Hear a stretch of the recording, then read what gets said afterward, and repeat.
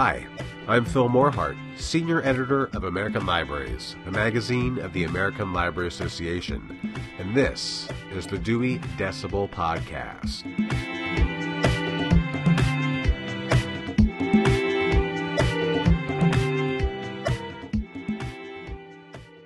"5 years ago this week, the city of Baltimore was upended by protests and riots following the death of Freddie Gray, a 25-year-old unarmed black man who died while in Baltimore Police Department custody.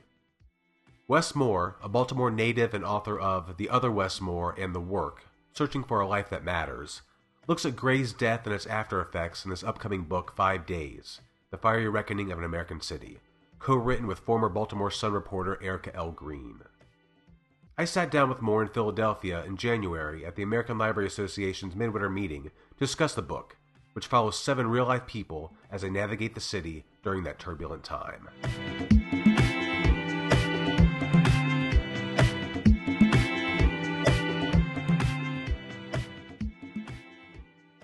What led you to write this book in this way, as opposed to, like, say, a traditional narrative? What led you to follow 7 people? I think what ended up happening was after everything happened in my hometown around the unrest, around the death of Freddie Gray, it just really fundamentally led to 2 questions that just kept coming up. One is, how did we get here? And then what do we do next? What do we do as a community to be able to both heal and also to be able to move forward? And you get a chance to speak with people from every strata of the city. And everyone had different opinions, everyone had different thoughts, everyone had different ideas and concepts. They were trying to get to answer those 2 questions. And really what I wanted to do with this story was try to provide a kaleidoscope of the city and take this journey with these individuals and look at it through their eyes about both how we got here and what do we do now. And I wanted to take people who represent every single facet of our community. I wanted to have the perspective of Partee, who's a police major, who grew up in the neighborhoods, but now finds himself policing the same neighborhoods that he grew up in. I wanted the perspective of John Angelos, who is the son of the owner of the Baltimore Orioles and the head of baseball operations, who is making real-time decisions on whether or not we're going to play a game of our beloved Baltimore Orioles at a time when the city is under a state of emergency. The perspective of Tawanda, who 2 years before Freddie Gray, there was Tyrone West, who was her brother, who was killed in police custody, and has been protesting and screaming about it for years and wondering, while she stood with the Gray family, she also wondered, where was the city when I was saying that this is going on? So to really get the perspective of a collection of people and really broke it down to these individuals. So I said, their perspective, their movements during those 5 days, I thought told a powerful story of a city that was broken and a city that now is in the process of healing. Now, how did you find those 7 people? I'm sure that you interviewed many, many more. How did you whittle it down to those 7? Yeah, when a few of them were people who I had known and admired for years, and part of the reason that I knew what their 5 days was like was because I watched it in real time and I spoke with them about it. People like Billy, who was an attorney for the Gray family. I've known Billy Murphy for years and saw how draining those 5 days were on him. So I knew he was definitely one of the people who I wanted to capture. People like Tawanda, who I followed her and followed the case of Tyrone West very closely. But then also what I wanted to do was talk to other people who were in the community and ask them, who are some stories that I need to know? Who are some people that I wanted to capture? And then I just spent my time going around talking to different individuals, winnowing the list down until finally I felt like I had a proper list of people who gave a real representation of what was going on in the city at that moment. Did you consider interviewing Freddie's mother and father, or did you?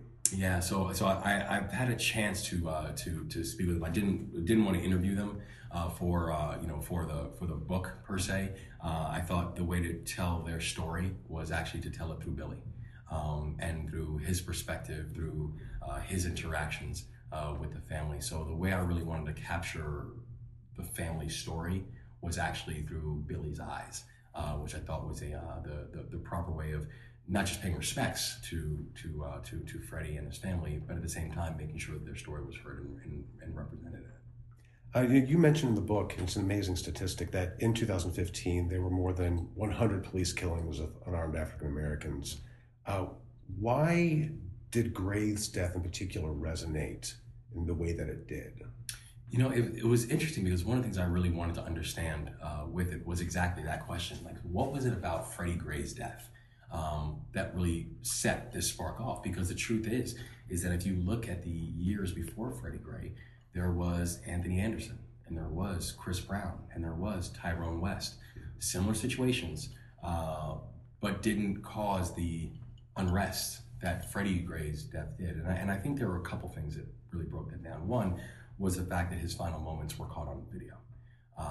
You know, with this idea of smartphones and now people being able to be, you know, photographic journalists, that was a new phenomenon where, you know, before when we would hear about these things of police interaction and so on and so forth, there was often the initial immediate knee-jerk reaction was, well, what did they do to justify it? What happened that the police would do this?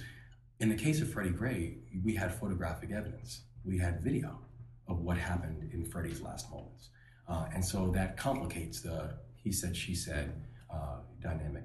And I think the second piece was that we saw this rapid rise of this movement called Black Lives Matter, where we actually had an organized response now to the idea of you know, a police and police community interactions in a way that there was never that before.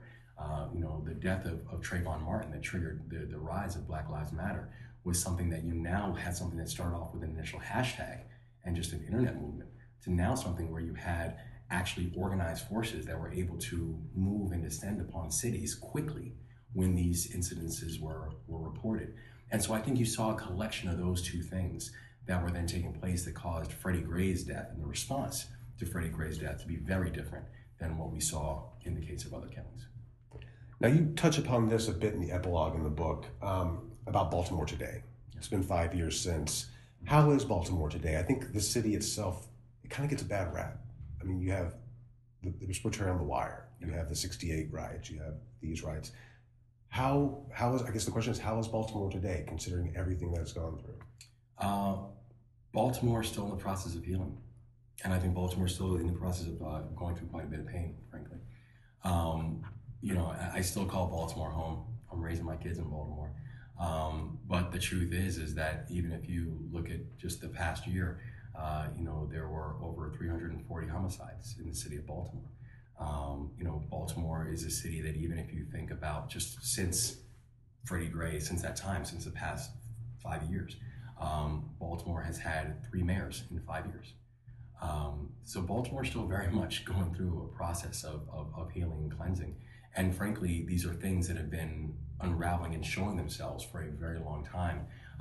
And I think what we're now seeing in Baltimore is a real reckoning of the fact that when you have chronic neglect and when you allow this generational and this concentrated state of poverty to exist, once that begins to fray, it takes a lot to be able to make sure that level of healing comes back. And I think Baltimore is still very much in that process. Into that healing, and you're here at ALA Midwinter, you're going to be addressing a bunch of librarians. What role does the library play in that healing in communities like West Baltimore or Ferguson or Cincinnati, like we were talking about earlier? What do you see the library's part being in that? Well, I see the library's role is not just being a centralized place for learning, but I see it being a real community organizing platform.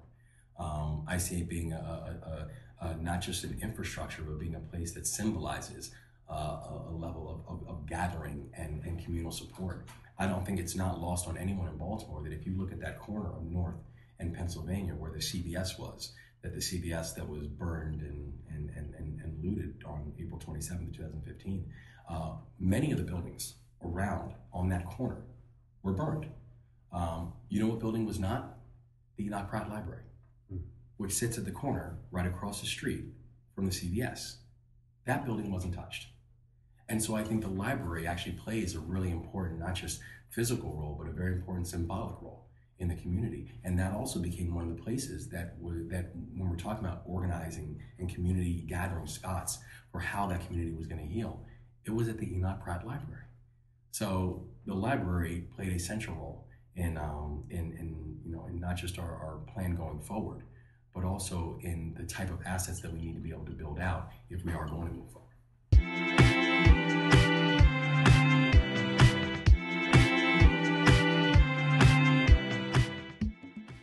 Thanks again to Wes Moore for joining us to discuss his book, 5 Days, The Fiery Reckoning of an American City, published by One World, a Penguin Random House imprint.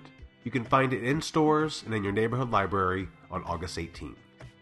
As always, I'm Phil Morehart, Senior Editor of American Libraries, the magazine of the American Library Association, and this is the Dewey Decibel Podcast.